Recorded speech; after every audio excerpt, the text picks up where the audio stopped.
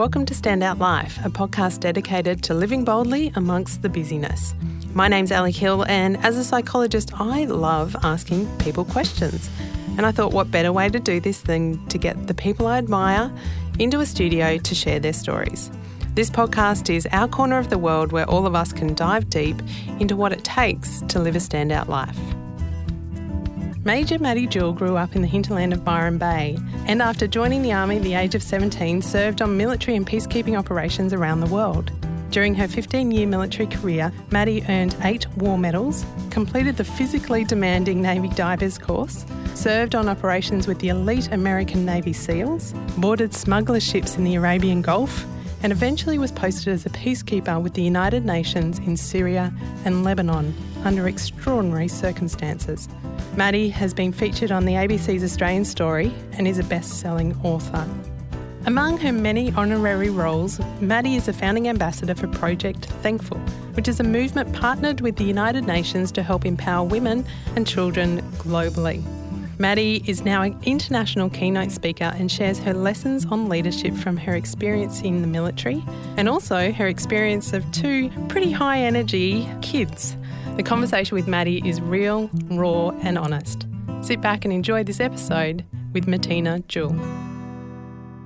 Maddie, welcome to the studio. Thanks very much for having me, Ali. It's wonderful to be here. Oh, look, there's so many kind of jumping off points that I want to dive into and stories that I want to kind of unpack with you. You are one of the most decorated women in Australian military history, and there's a complete story and a career in there that we're going to dive into. You also have 2 beautiful daughters, Sierra 4 and Kaya. Yeah, 2. Kaya. I want to get that right. What parts of your leadership experience got you ready for parenting of a 4 and a 2-year-old beautiful girl? Ali, probably no. Probably none of my leadership training is helping as a mum. And I often joke about how commanding 500 soldiers is easier. It's like a walk in the park compared to managing and wrangling 2 toddlers, a 2 and a 4-year-old. And often I say to my girls, people used to listen to me. This is how it used to roll. This is how it used to roll, whereas you two, and I think most mums out there would agree that, your own family. It doesn't matter what you do at work or in different capacities in your life, that your family are probably the most difficult to get to listen at times. But, I can just picture you writing the note for the kitchen table going, I'm going back to barracks. You guys can sort this out.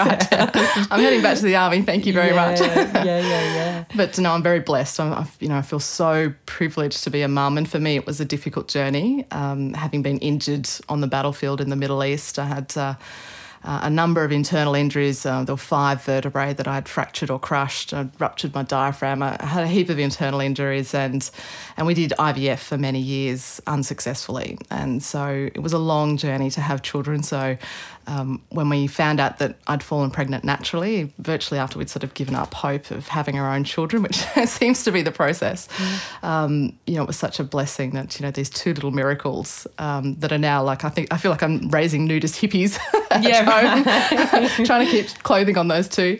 When you live that close to Byron, it's probably... We're at the beach, okay. So it's okay. But, every day I feel very thankful and blessed to be a mum, but also very challenged, and they have created a whole new purpose and role and challenges for me and for the rest of my life. Yeah, and I can totally imagine that you think, I've got this people thing nailed, and then you get challenges with a 4 and a 2-year-old that comes at, as you say, there.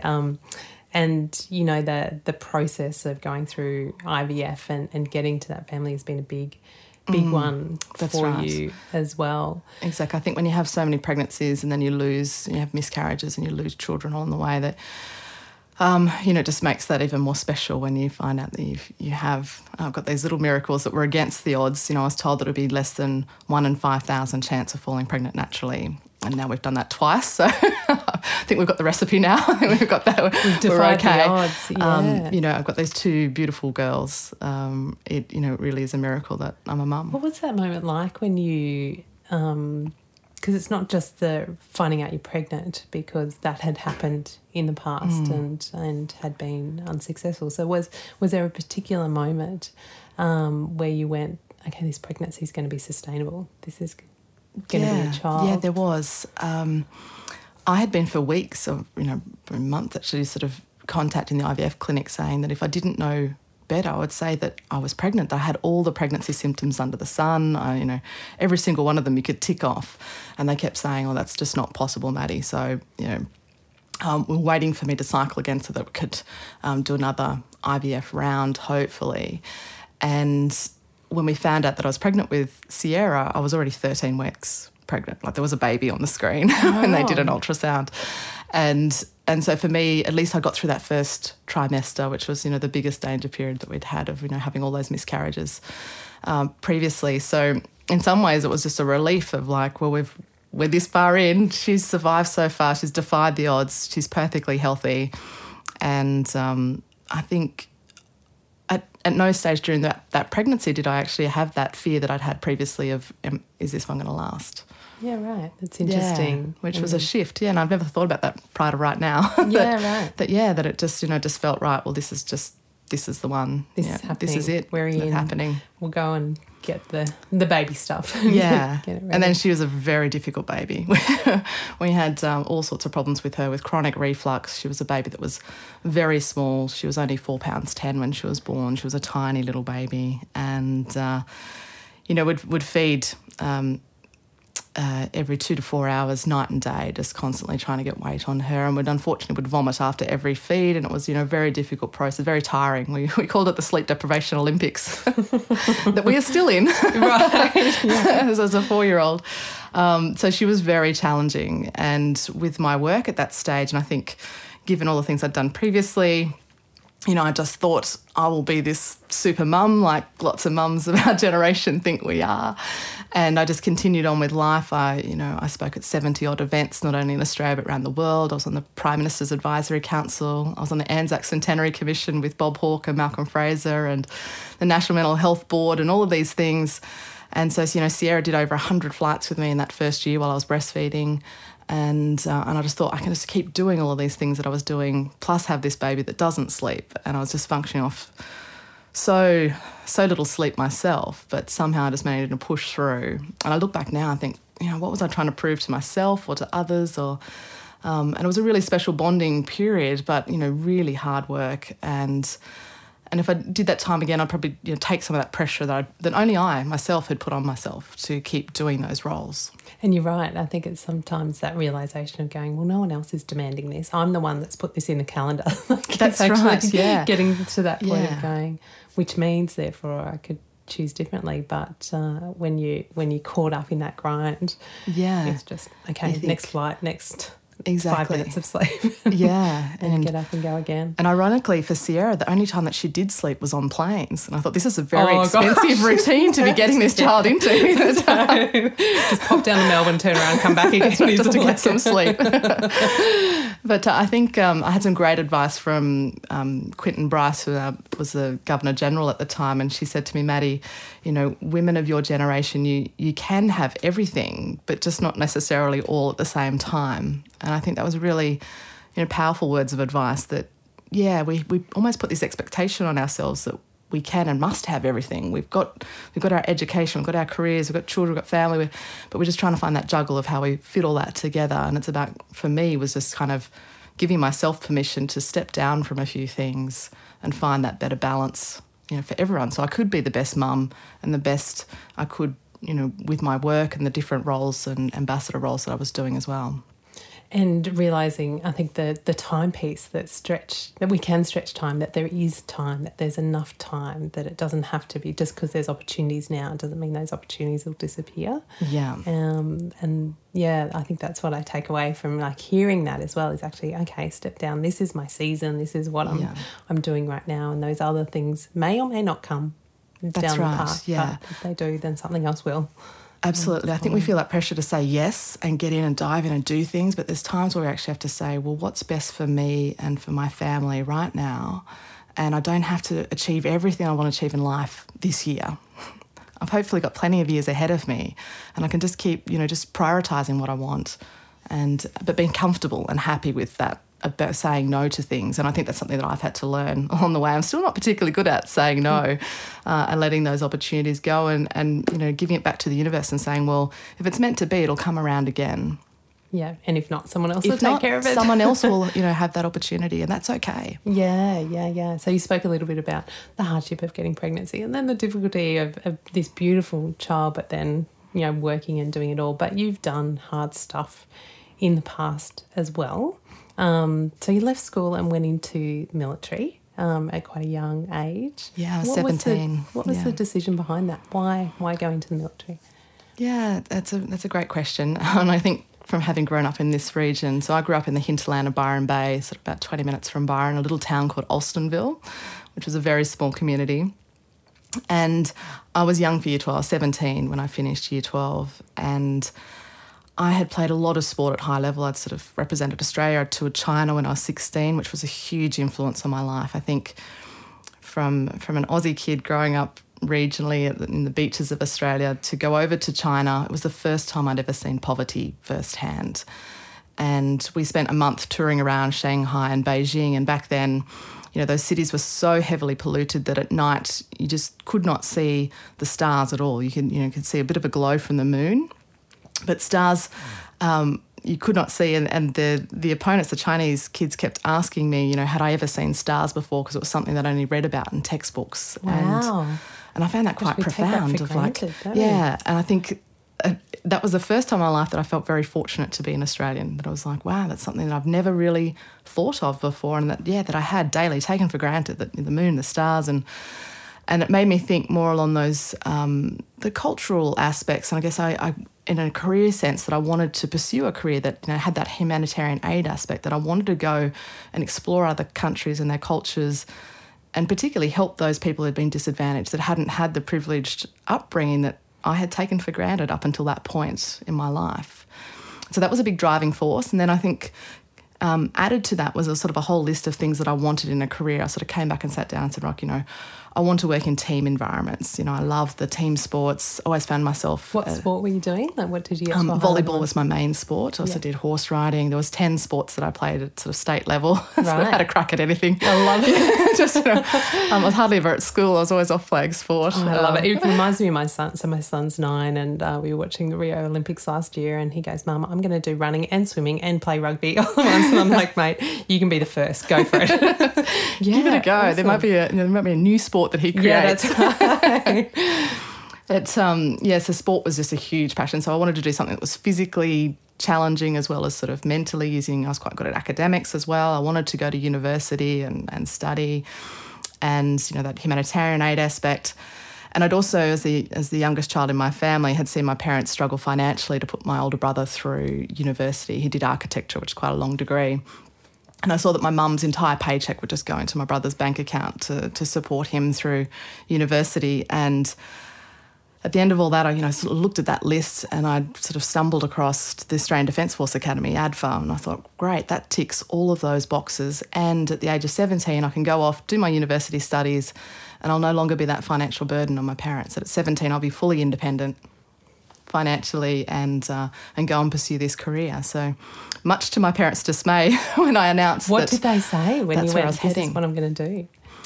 Well, they were quite supportive. I also had scholarships on offer in the US for volleyball, where I could go into university in volleyball, and it's sort of ironic, but my parents were saying, they were really not a bit against sort of going into professional sport, that, if I was injured or didn't, pursue that career, sort of start again if an injury sets you back. And they also knew that I was a personality type, that I was very determined. And if they had sort of not supported or tried to sort of block that decision, that I would probably just dig my heels in. That would make me even more determined You'd be go calling and do them that. from the US going, this is where I am. This is what I've done. And I remember, quite clearly my parents saying, and, and as a woman in the military, it's not like you're ever going to, be in a combat situation, famous last words from mum and dad. So 5 overseas missions later, in war zones and, life-threatening situations, I think they were probably regretting those words that they'd said. But so they were quite supportive and could see that this would be a great stepping stone to go on and do something else. And it was with their blessing that, they actually signed off at 17. I had to have a guardian actually sign the paperwork for the Defence Force for me to head off and start my university studies and train to be an officer in the Army.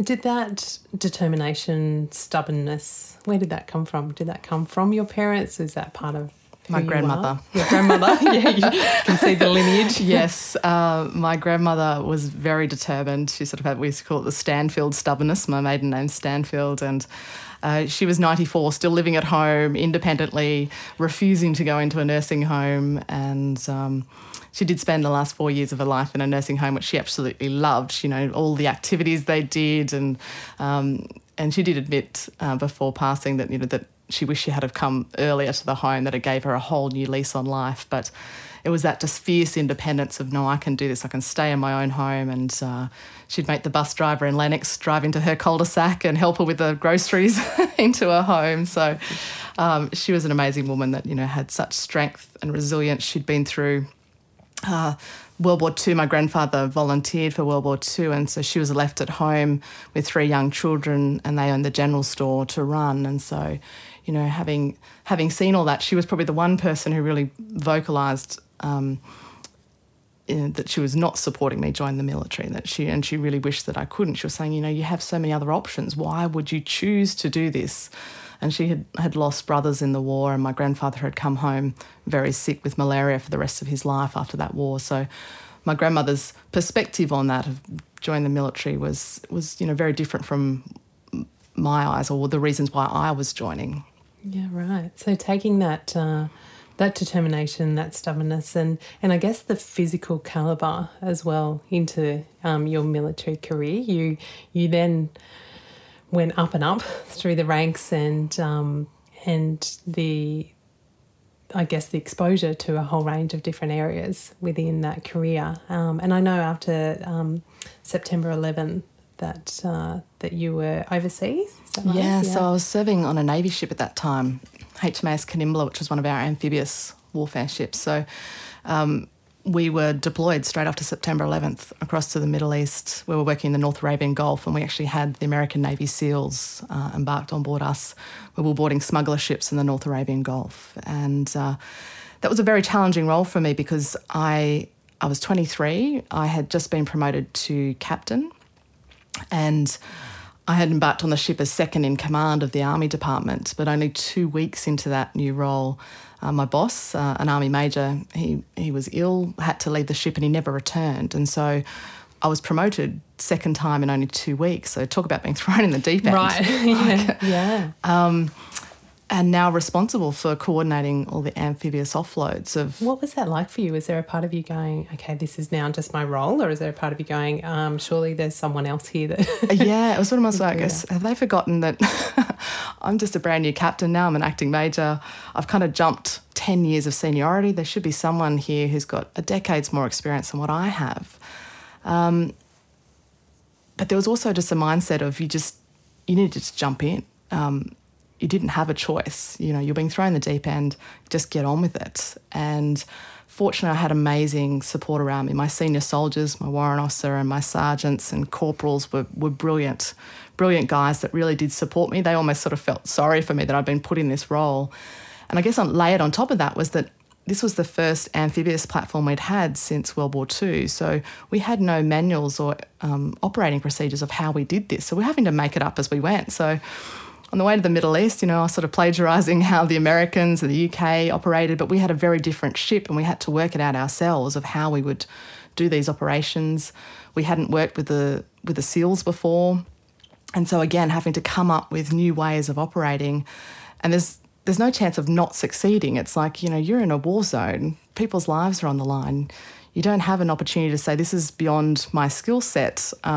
I want to leave and go home. Yeah, can we just have a week of induction while I figure this out? Yeah, or can we just, you know, can I do a training course before I do this? Or, and, you know, you're in and you have to somehow make it work. You have to think outside the box, adapt, succeed, draw on all the skills of the people around you. And great learning for me as a young leader, you know, at 23, to have that responsibility to learn the art of delegating, which I found really difficult. I'm one of those people that kind of would like to just do it myself, make sure it's done right. But when you have, you know, up to 1,000 people moving, 10 helicopters, 10 watercraft, an enemy running interference, all the gear, the tanks, the army vehicles and equipment that you're trying to get off multiple ships simultaneously, get them across a beach and potentially into enemy terrain. Like when you're running all those things yourself, you just can't physically do it on your own. So I was forced to learn to empower people and actually let them carry out the vision I had in mind. So, empowerment I found is a really crucial skill in leadership to help me succeed in those environments. But, it was tough. And I think at the time I didn't really think too much of it because I didn't have time to think. It was just get on, get it done, somehow make a plan and make it work. It's only in hindsight and years later I look back and think, wow, that was a lot of responsibility to put on a 23-year-old's shoulders. But what a great opportunity, what an amazing challenge and a gift that I had at that point to step up in that role. And thankfully I had the courage to do it and the great support to help me succeed in those environments. Was there any moments that kind of surprised you about, I guess, your own capability in that leadership space where you kind of look back and go, oh, actually, that worked, or that conversation, kind of really... I think at the time you're still looking forward to the next challenge, the next thing. You don't really kind of sit and reward yourself or think, wow, that turned out well. What a surprise. Yeah, that's right. Let's do that again tomorrow. But I imagine the intensity of it. But the same is sort of also wanting to make sure you reward your team, you actually keep your team motivated. And I think as a leader in those environments, my focus was so much on my people rather than myself that it's really only in hindsight that I've looked back and gone, actually, I did a really good job there. I should be really happy with how I performed in a very difficult, challenging, changing environment where you just can't prepare for that stuff. You have to actually learn on the go and just get in, do your best, take the pressure off. You can only ever ask the best from yourself and from others. And if you've given your best and you've given it all and you've tried, well, then no one can ask more from you from that. On top of all the moving parts that were happening, you were also the person in a leadership role in a very male-dominated environment. So as a female in the leadership space, was that, and I imagine that was unusual, even now in our, we talk about more and more women stepping into leadership roles, but it's very unusual in our defence and in the military environment. Was that at the forefront, or was that part of your experience, or was that just not even really an issue? It was just you were in that role and gender wasn't even part of that challenge? Yeah, look, I think probably on two aspects, Ali. I think I was very fortunate that the women that had gone before me in the Defence Force, the generations before, which was a very different environment to what I stepped into, where they had enormous challenges. For a long time, women weren't even allowed to carry weapons. I never had that experience in my career. From day one, I was treated as an equal to my male counterparts. But, it's women who had gone before me, and I give so much kudos to them that they put enough cracks in those glass ceilings to allow women of my generation to come through and to do a number of firsts for the Defence Force. I was very fortunate to be the first woman in the Army to qualify as a Navy diver, and also to fast rope from helicopters, things that women hadn't been given those opportunities before. And so I was fortunate I was in that era where I was supported, and if you were good enough and you had the skill sets, you were given that opportunity, and I felt that support to a certain extent, that equality with my peers. But I also was sort of frustrated that, again, in hindsight, when I look back, that, my male counterparts would automatically have the respect when they posted into a new job, a new role, a new battalion. They were just, automatically, because of the rank or the position they were in, they'd have that respect, whereas I felt that I had to work really hard to earn that respect from my team, and simply because of my gender.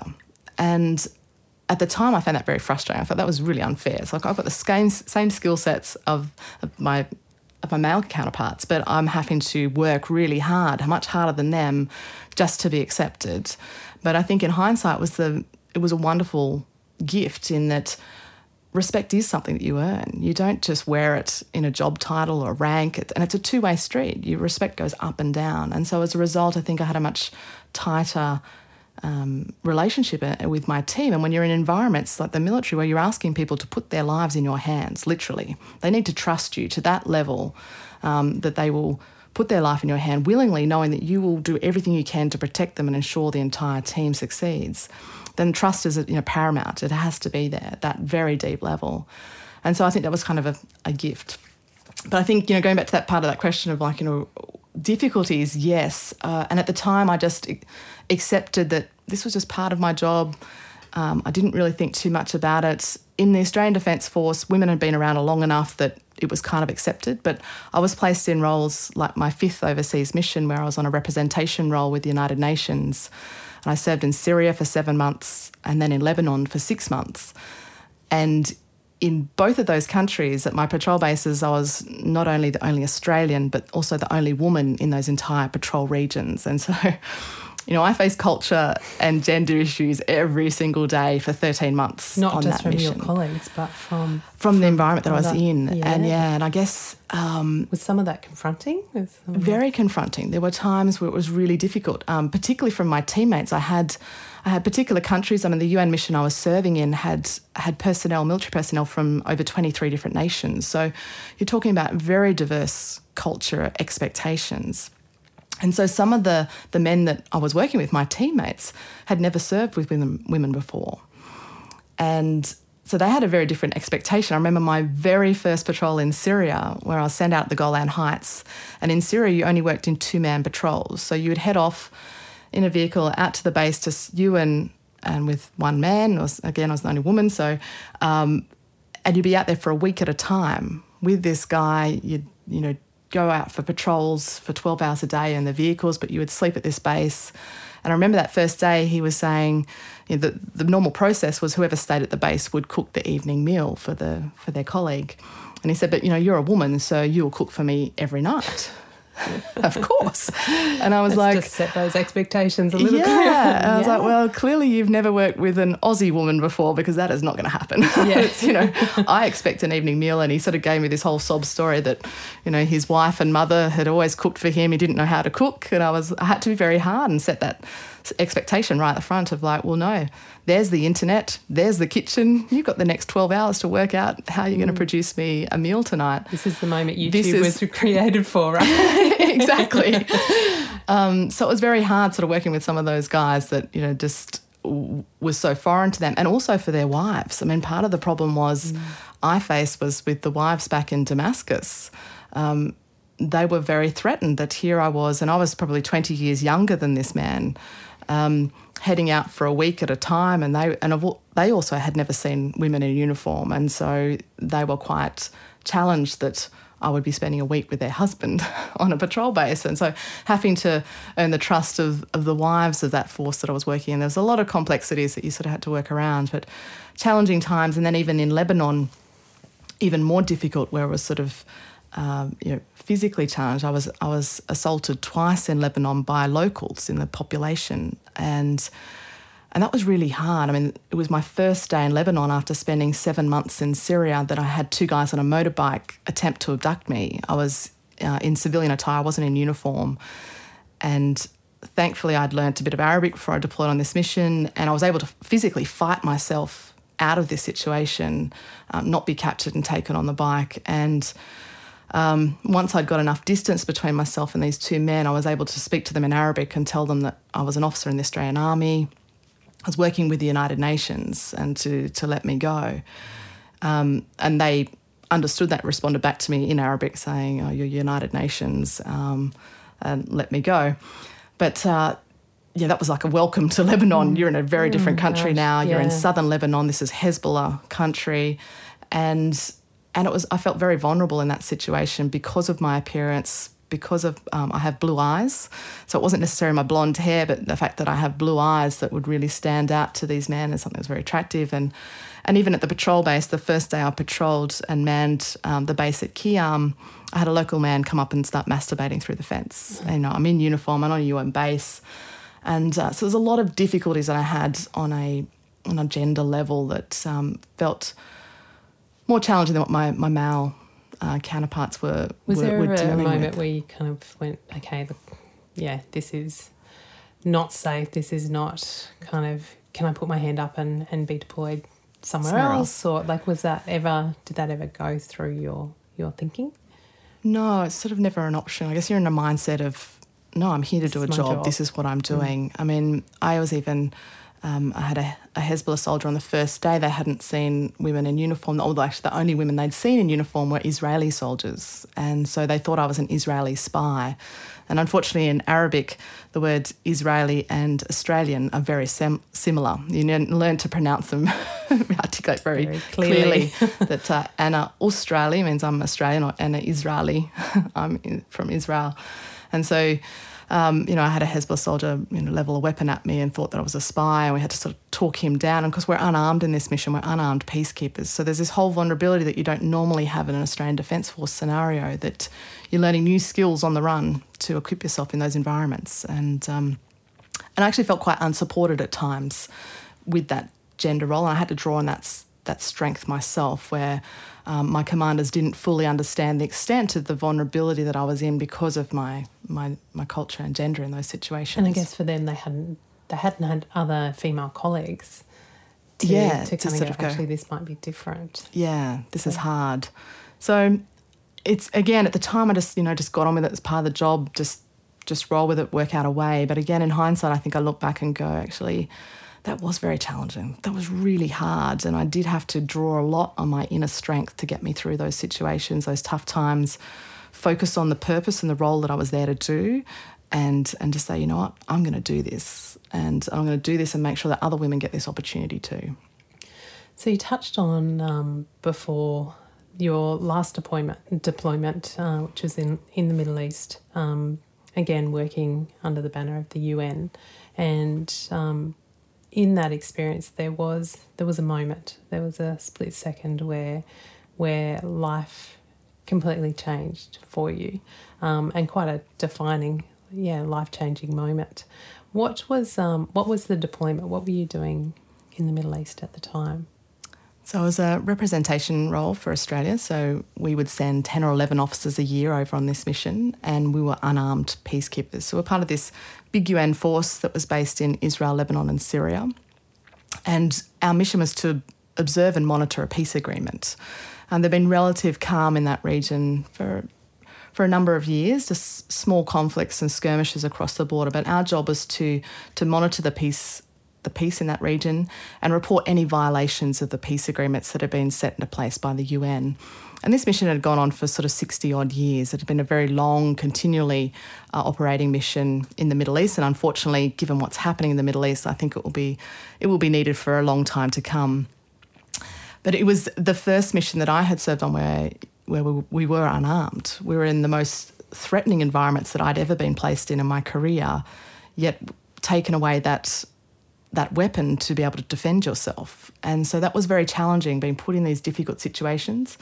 And also the United Nations runs very differently to the Australian Defence Force. There's a lot of things that I had taken for granted in the Australian Defence Force that the UN just didn't operate or have the same technology or equipment or skills, and a highly changing, diverse group of people that were serving on those missions. When you've got 23 different nations, they're trickle feeding every month. You've got new people coming, people leaving the mission.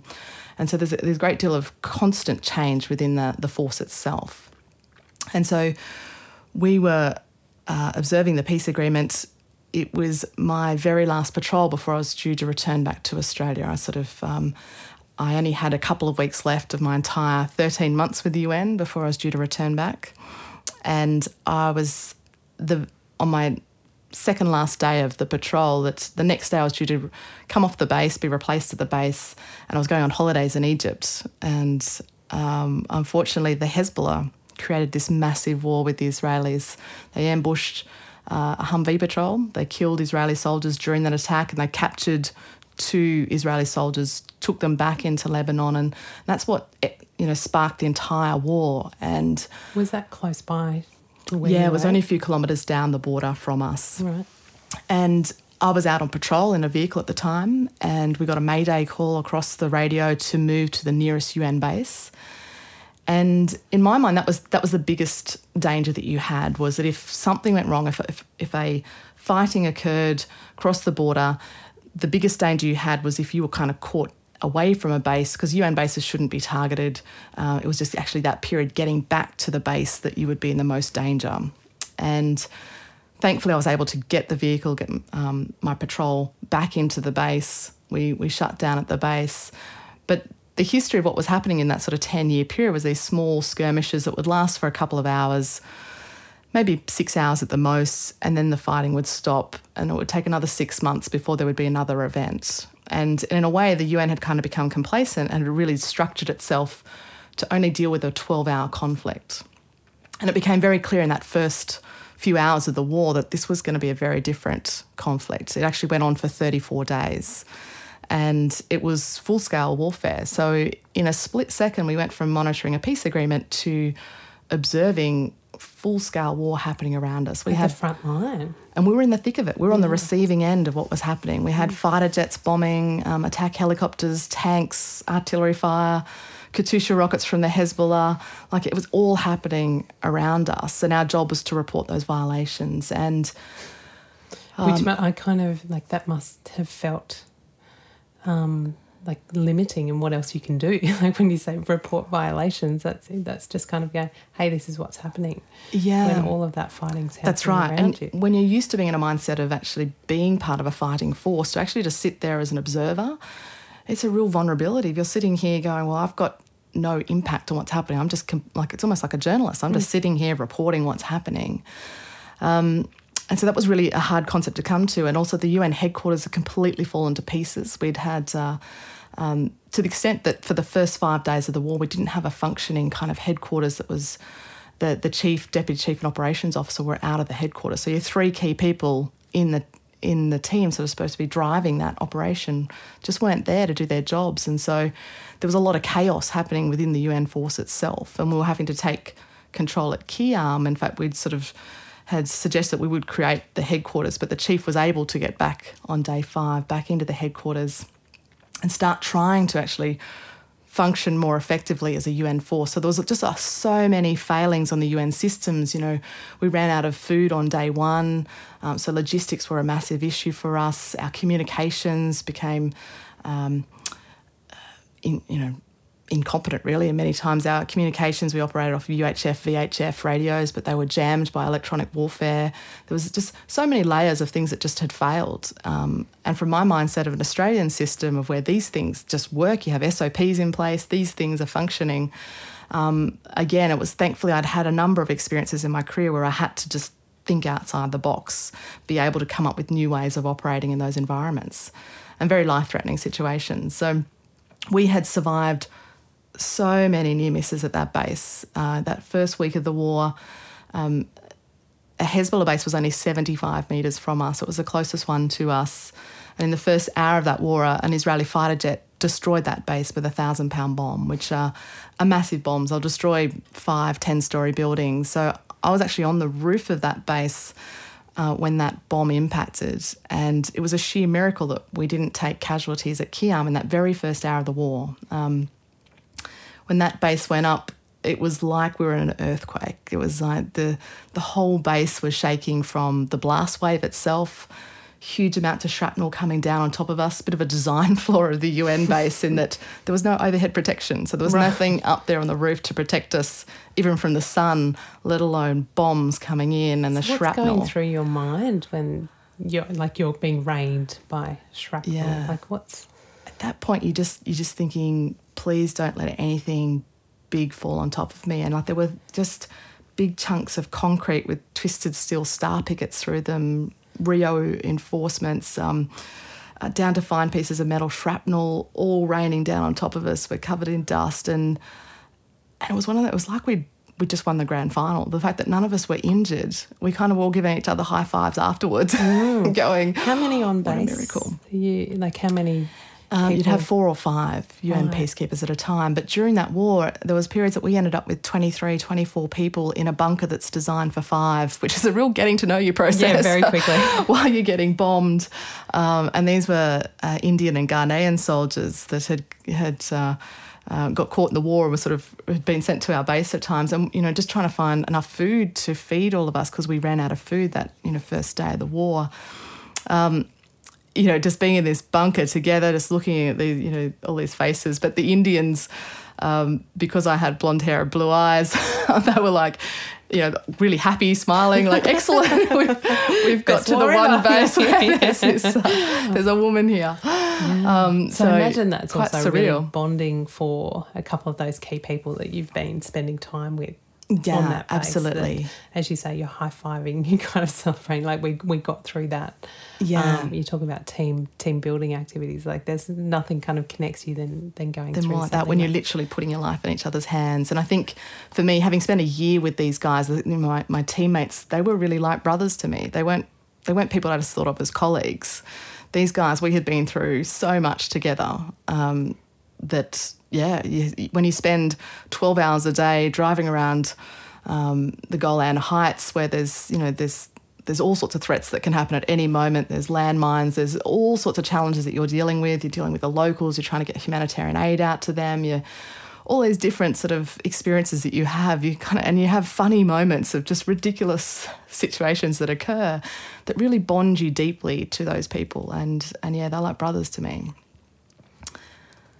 So this is all happening around you. You're, as you say, a couple of days from actually leaving the base anyway.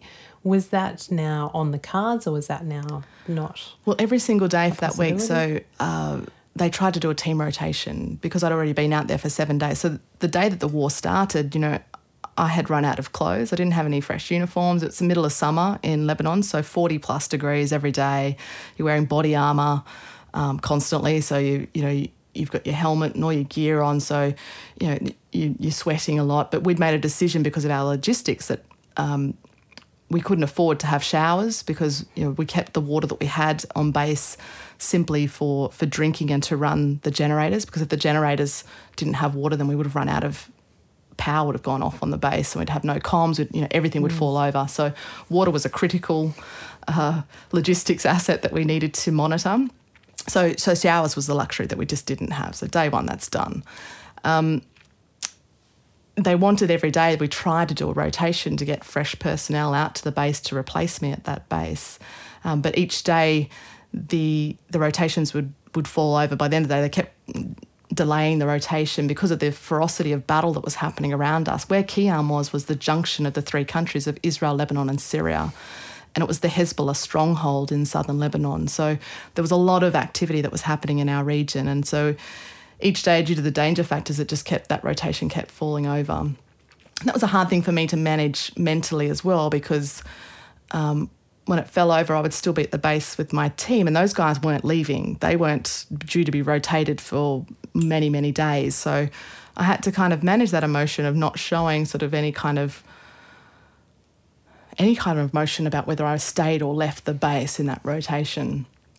And so it was all this sort of building up to be ready to get off the base, be ready to jump in these vehicles, and knowing that I would be put in a very dangerous situation of having to command a convoy through that war zone. That was far more dangerous than staying at a base that had a bunker and where you shouldn't be targeted. So kind of mentally preparing myself for this big challenge of being in a convoy with armoured vehicles and 16 Indian and Ghanaian soldiers, and then having that kind of on again, off again, whether that would actually happen, was also trying to manage my energy around that, my mindset in many ways. So eventually that did happen. My Austrian teammate Hans Peter, so I'd spent 2 weeks at the base by now. He did manage to just somehow in a miracle, he got out to that base. He'd had a number of near misses to get there. And then I was just thrust into the biggest leadership challenge of my life of commanding this convoy through the war zone. It was my job to get us from Qiyam to the headquarters that was in Tyre, and that was over on the coastline.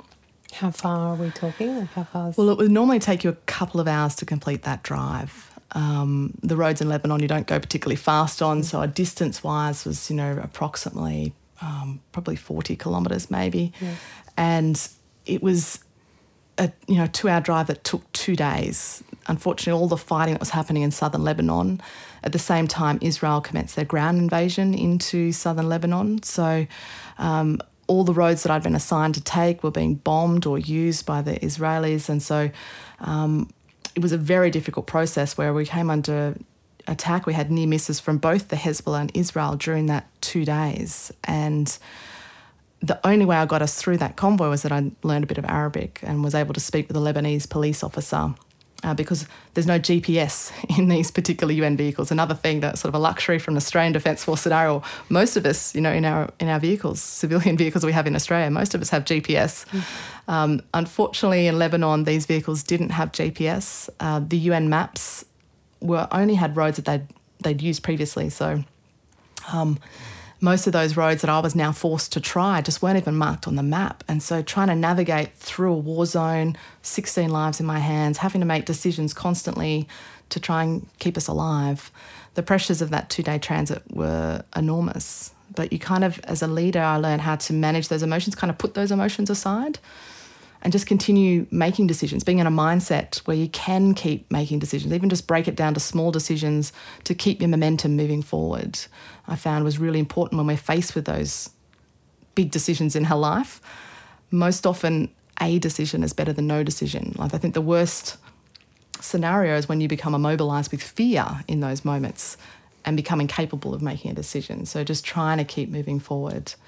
And I imagine, as you say, 16 sets of eyes looking at you going, what are we doing? Where are we going? Yeah. It's kind of then, as you say, I really love that actually, making no decision is worse than like making the wrong decision or not making a decision at all. Was there anything that kind of helped you with that decision making aside from, obviously previous experiences where you've been thrown in the deep end and kind of obviously a lot of that kind of leadership came to the forefront as well. But in the moments, were there moments of kind of calm, or was it like kind of panic-stricken decision-making in the middle of that? I think I was calm the whole period. And I think in many ways being a leader sometimes in those environments is an advantage. For me, I found that my biggest fear was never being injured or killed myself. Was actually that if I had made a decision that led to the deaths or injury of one of my soldiers, that was my biggest fear in my career, and particularly as a leader. And I think when you have that responsibility as a leader, that burden of responsibility that gets placed upon you, in many ways I was able to just kind of separate those emotions and know that this isn't just about me. And I didn't have that luxury to think about myself or what was happening for me. The focus was on my team, and that I needed to keep making decisions so that I could keep my team as safe as possible. And knowing that I didn't have the luxury of time in this environment. I had split-second decisions, and that at least if I made a decision, hopefully I might be able to course correct. If it was a wrong decision, so long as you got that momentum going forward in your mindset, I think you're able to just kind of test and adjust and get back on track and get back on the right path if that was a wrong decision. I think just backing yourself, just being able to say, I can only do the best I can. I'm going to use all the skill sets I've got, and I just have to try and give it a go, do my best, and get through this environment and hopefully come out the other side, and we'll fix up whatever we need to at the other side. Yeah, so you're going through, you're making calls, you're navigating roads that you didn't even know were there. You're trying to find your way through. You've got making those decisions as you go. What happened next? Yeah, so I'd been told that an Israeli fighter jet attack was inbound, that the road that we were on was going to be targeted during those bombing runs. And in fact, I was told, this is by my UN headquarters, that I should expect to see bombs explode around me at any given moment. So things had kind of deteriorated. We were in a situation, but by now I was on the northern outskirts of Tyre. I was sort of half an hour from headquarters. So I was having to make some decisions about what we did, and they were solely my responsibility, those decisions. The advice I'd got from the 2 UN headquarters operating in Lebanon was that one was to return to Qiyam and the other was to push on for Tyre, and they were my only 2 options at the time. So conflicting advice wasn't very helpful, which just left me then, as that leader, to make that decision, make that call. And I had weighed up all my options. I guess in a split second I'd gone through all of those issues that we, when we have a look at decision making, we've got more time and we analyse the pros and cons and all of those things. In a split second, gone through all of that, made a decision, and Tyre was by far the better option, even though I was going into the face of a fighter jet attack. And that was, fully my call to do that, rather than return to Qiyam. But in that transit, my driver was doing some evasive manoeuvring. There's no seatbelts in these particular UN vehicles. I was on the radio, didn't foresee all of this was happening around me, and I was actually thrown into the bulletproof windscreen of my armoured vehicle which broke my back in 5 places. There were vertebrae that were crushed, what they call wedge fractures, where they're crushed on one side, fractured vertebrae, a ruptured diaphragm, all those internal injuries. But I still had a situation where those injuries, as painful as they were, I had bigger issues on my hands. I had to try and get the convoy into headquarters as quick as I could. And we did get in about 20 minutes later to then find out that all of the UN medical evacuation process had failed. And at that stage, I didn't know the extent of my injuries. I just knew that I was in a lot of pain. Adrenaline got me out of the vehicles. I was able to get in. But I then spent the next... So you're still walking? Yeah, so I was able to walk. Yeah. Adrenaline's an amazing drug. If we could bottle that, amazing. We'd be wealthy, Ali. Yeah. But got into the headquarters, and then I spent 2 days on a tiled floor, no morphine, while the UN's just kind of scrambling, just trying to get me to a hospital for medical treatment.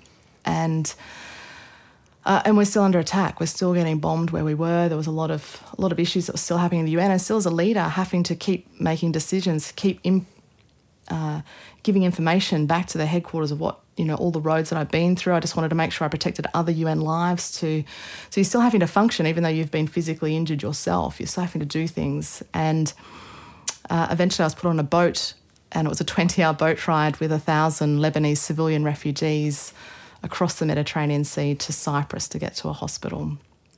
And that was a difficult journey. Oh, I can imagine. It was painful. Every second. But thankfully there was a doctor on board that ship who had morphine, so, I finally got pain relief. And on a positive, I'd reunited with my boyfriend Clint, who's now my husband, and he's a marketing guy. At the time, he was heading up the cat food brand Whiskers. So he's well prepared for this, right? That's right. It was just part of my testing process. Yeah. Boyfriends of. Yeah. So the whole war was a bit outside of his comfort zone. I'd promised him this holiday in Egypt we were supposed to go to the next day after the war had started. And so, but thankfully, just having that support, having someone with me during that transit was incredible. And a whole lot of UN processes had failed. I'd been dropped out of the ambulance in the stretcher. I'd been abandoned when we got to Cyprus. The UN doctor shot through and we were taken to the wrong hospital. The UN had completely lost me in their systems. And the Australian Defence Force had lost me. And so there was this whole isolation and not knowing what was happening and being in an incapacitated state. Thank God Clint was with me and he was able to go and get help, and eventually reconnected with the Australian Federal Police that were operating out of Cyprus, and Australian Defence Force that had actually had been sent over to help evacuate Australian foreign nationals out of Lebanon. So we eventually, got through all of that. But, that split second in my life of hitting that windscreen, everything in my life changed. I lost so many things. Everything that I'd worked so hard for, those injuries ended up ending my career. That when I eventually got back to Australia, it took 15 days to get back to Australia to commence the treatment for those spinal injuries. And it was quickly recognised that those injuries would end my career. And so having spent my life from 17 years of age for 15 years serving in the military, all of that was gone and I had no say in that decision. In this whole process, though, the base I'd left, Kiam, was targeted in an airstrike. An Israeli fighter jet fired a 1,000-pound aerial bomb. It was a bunker buster. It was a direct hit on the bunker of Kiam where my unarmed teammates were taking shelter. And, all 4 of those guys were killed in an instant, including the Austrian who'd replaced me at the base just a couple of days prior. And that whole moment, Ali, it was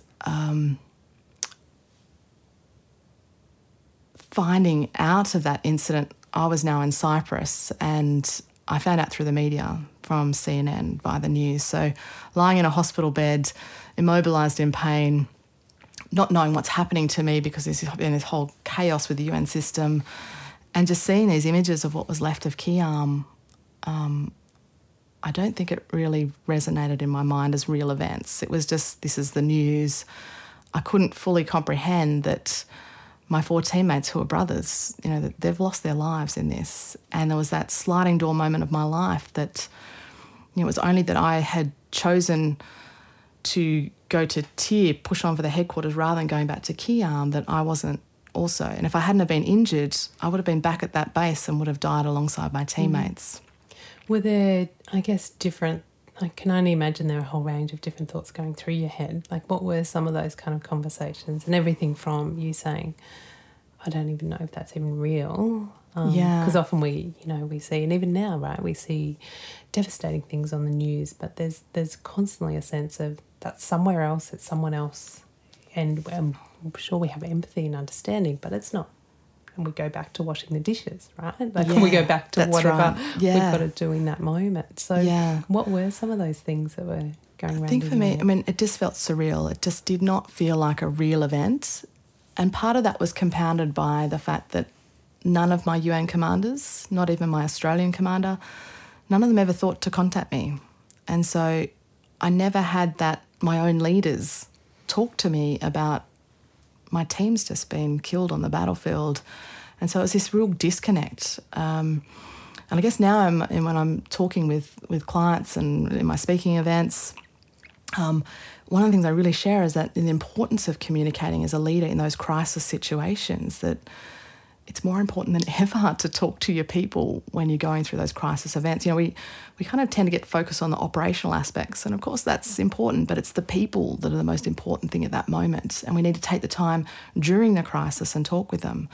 And for me, that was just such an compounding isolation feeling, that I was now separated from the rest of the UN force in Lebanon. I'm now in Cyprus in a hospital on my own. No one knows where I am there. And I haven't got the rest of my team around me. I haven't got any of that bonding to sort of grieve with. I'm isolated. And the fact that none of my leaders ever contacted me, it resulted in me spending years really coming to terms with the deaths of my teammates as a real event. And I think that was, some learning that is applicable across all industries that you can take, that, as leaders, it's so vitally important to communicate. Yeah, I can only imagine that there's something about, like, if this was real, someone would have come and spoken to me. And if that's not happening, then maybe it's not, or maybe there's something else. Or maybe this is a big misunderstanding. Maybe this is just some other base that's been hit, or, exactly that.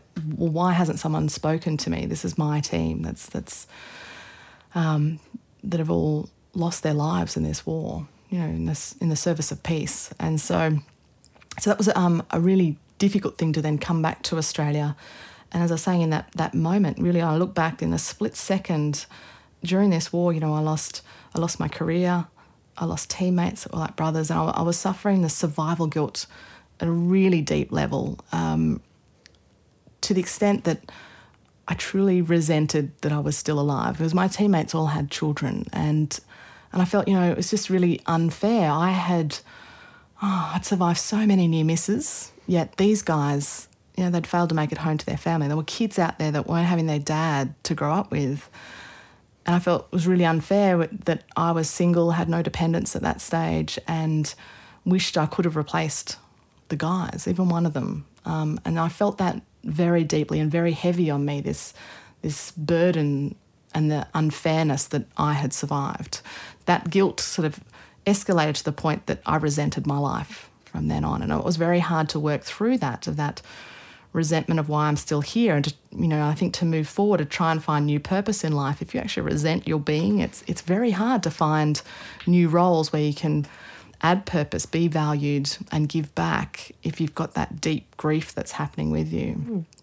How did that roll out for you? Like, did that then have an impact on the work that you did, or putting your hand up for things? Like, what kind of impact did that internal struggle have on what was happening in your life? I think it impacted everything in my life. I came back and I was being discharged, and in that process I was having to fight the government just for health cover. There was a lot of failures between the Australian Defence Force and Department of Veterans Affairs that I've gone on to champion change for younger veterans, and particularly for female veterans. There was just things in place that just wasn't supporting our contemporary young veterans. I eventually was awarded a gold card for my injuries, a veteran's gold card.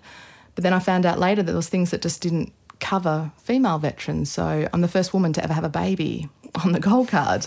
And the gold card's really structured for an 80-year-old male World War II veteran. I just don't fit the box of a veteran. Obstetrician? That's right.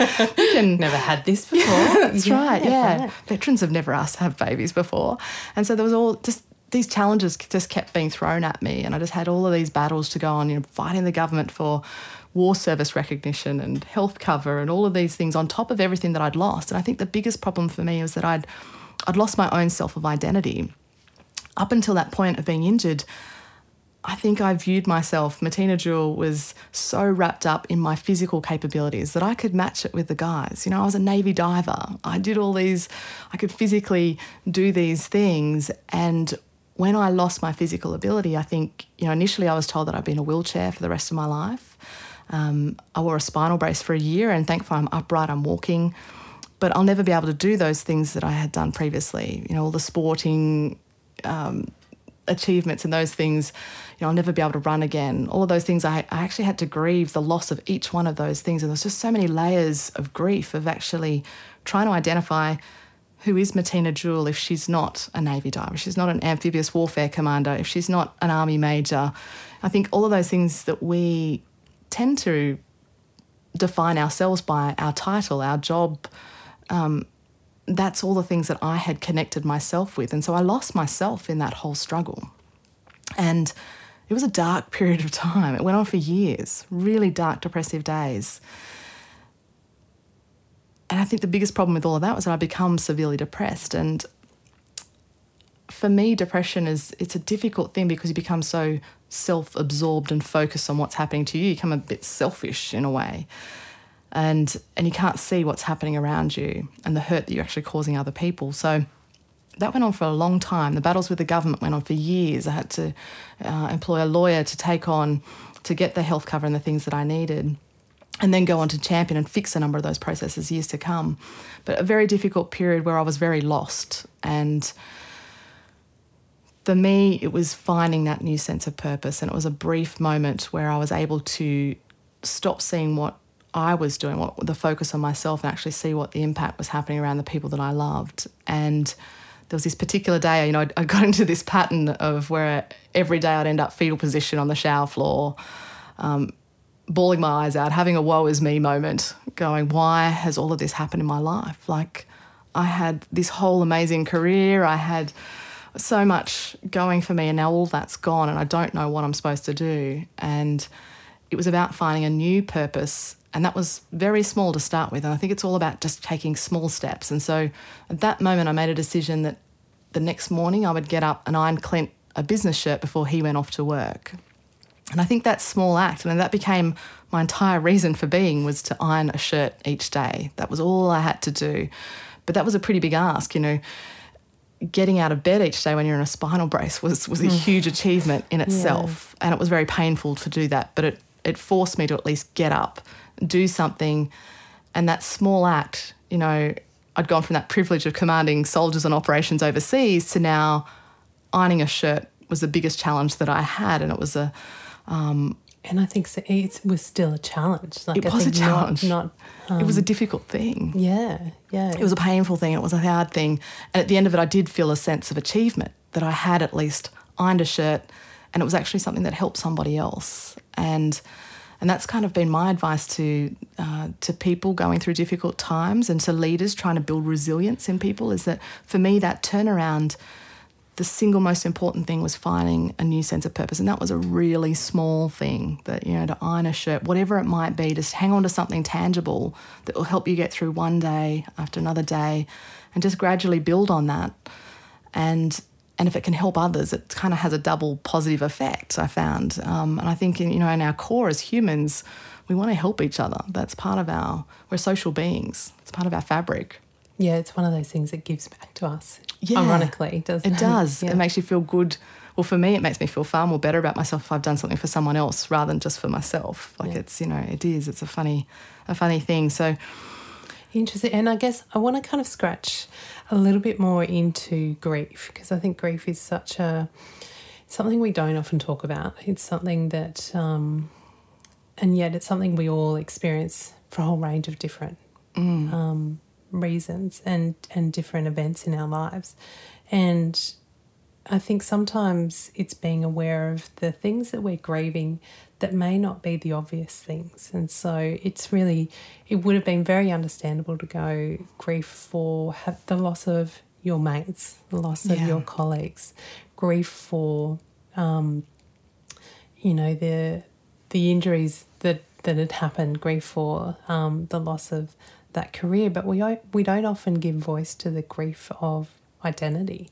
That grief of what could have been in my career. Like, you were probably set up for a lifetime in military, and where else you could have been deployed, what other heights you could have gone to, like what could have been. I think we often don't talk about that side of grief. Was that part of your experience as well?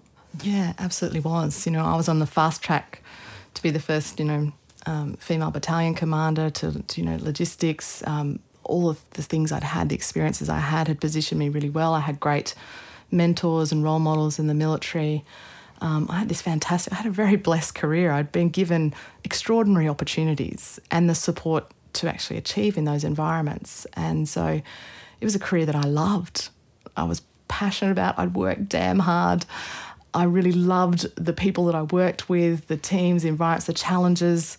And I had this huge future ahead of me that in a split second was gone. And I think the difficult part of that was that I had no say in that decision. So that was gone without any choice on my behalf. And that's right, I really had to sort of let go, grieve that, acknowledge that was a thing, it was a part of my life. And then there's all this uncertainty, unknown, what can I be if I'm not that? Because that's what I've attached myself to, and that's who I believe I am. And now I'm not even that. I'm a nothing. I don't know what I am now. Who is Martina Jewell? I don't know. And finding that and finding yourself and finding a new self, a new purpose of what you're going to be and where life takes you. And I think for me it was a learning of letting go. I was fiercely independent. And I had been from a very young age. And I now see it in my two daughters. They're dependent, so fiercely independent that, at 2, I'm like, come on, surely I get a little bit more time as a mum. Right. You can be that at 22, but at 2, can we just... Surely I've got a little bit more to do as a mother. But, I had that. And so being in a situation where I was now in a spinal brace, I was reliant on people to bath me, to put me in a wheelchair, to help me get to places, to get me into pool with a physio and work. And, I think I had to learn to let go of my fierce independence and actually allow others in to help me. And I think also one of the things I took away of learning was I had, up until injury, there's sort of like this point in my life, that pivotal point in my life that prior to injury and then after injury, the versions of Maddie are very different. And if I look at prior to injury, I was a very disciplined, hardworking person that, very structured. I was an army officer. I had a master's in project management. Everything in my life happened because I had planned it to be that way. It was so structured, so 5, 10, 15-year goals, the milestones to each of those events. And I think looking back, I probably missed a lot of opportunities in my life because I was so blinkered on where I was heading that I just didn't even see or didn't let any other opportunities come into my sphere. And after injury, it's kind of the pendulum swung all the other way to the opposite extreme of that now it's like my whole life is like a deck of cards that just got thrown in the air. I'm now on this ride that I'm just hanging on. I don't know where I'm heading, but I've just got to have that courage to say it's going to look after me. I'm going to go to where I'm supposed to be. I'm going to find a new purpose. I'm going to find value in my life.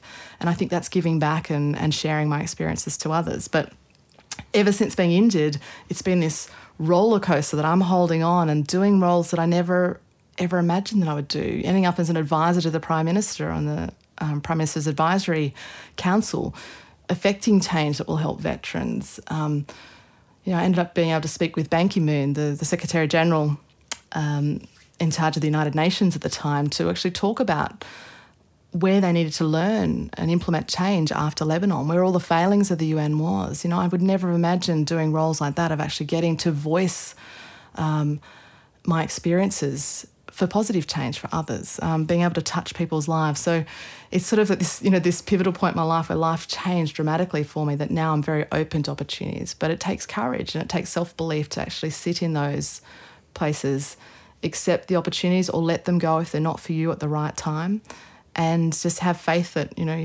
you'll end up where you're supposed to be. And does some of that surprise you? I guess the organised, structured planning kind of part of you going, actually, these opportunities have come about because of letting go. That's not right. because of planning. And they still require work, and obviously it's not dismissing the work, but... Yeah, it's not sitting back and saying, I'm just going to have a sandwich the while the universe is just going to provide to me. Queen of Bryce will knock on my door and then we'll chat. And then, no, that's right. You still have to work hard, but it's just having a different mindset of where you're actually open to say, I'm prepared to explore who knows where my life might take me. And what an amazing journey, and what an amazing ability to be able to go, it's magical. Who knows? I don't have to drive all of this. I just got to be open to it and then work hard. And is then that liberating? It is liberating. And I think I really needed to learn that lesson before having children, because if I was still in that mindset of wanting to control everything, of wanting to actually structure my day, my children would be sending me insane at this point in time.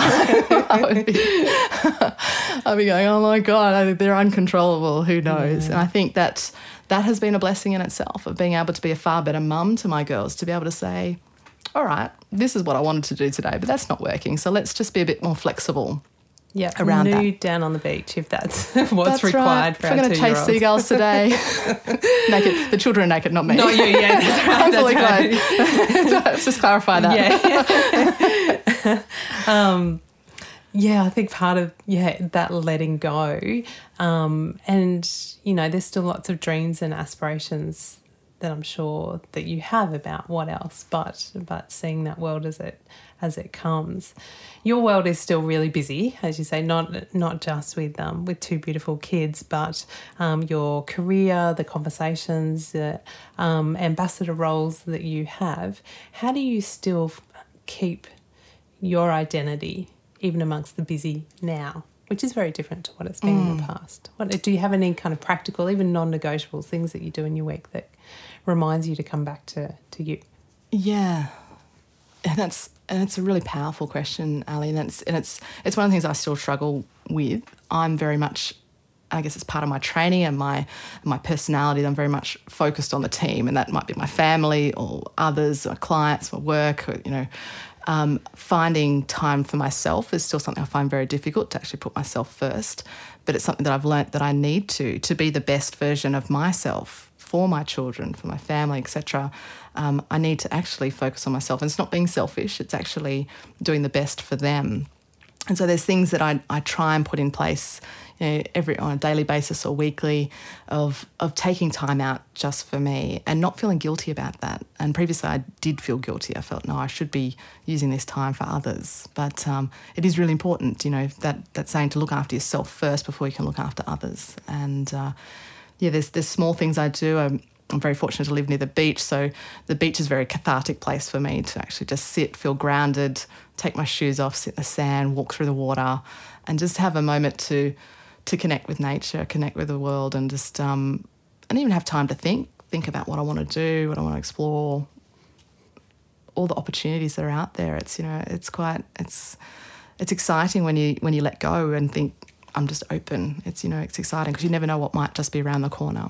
Yeah, and being open to those, just saying possibilities. Yeah. You've had an incredible story.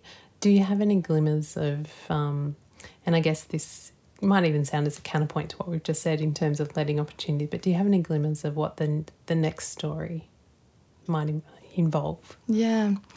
I don't know. I feel a big part of me at the moment is about honouring the service and sacrifice of my teammates. I think for many, sharing my experiences, I think for many Australians, just what happens on the other side of the world is so foreign to many of us that we just can't actually really put ourselves in that situation of really imagining what it would be like if war broke out today.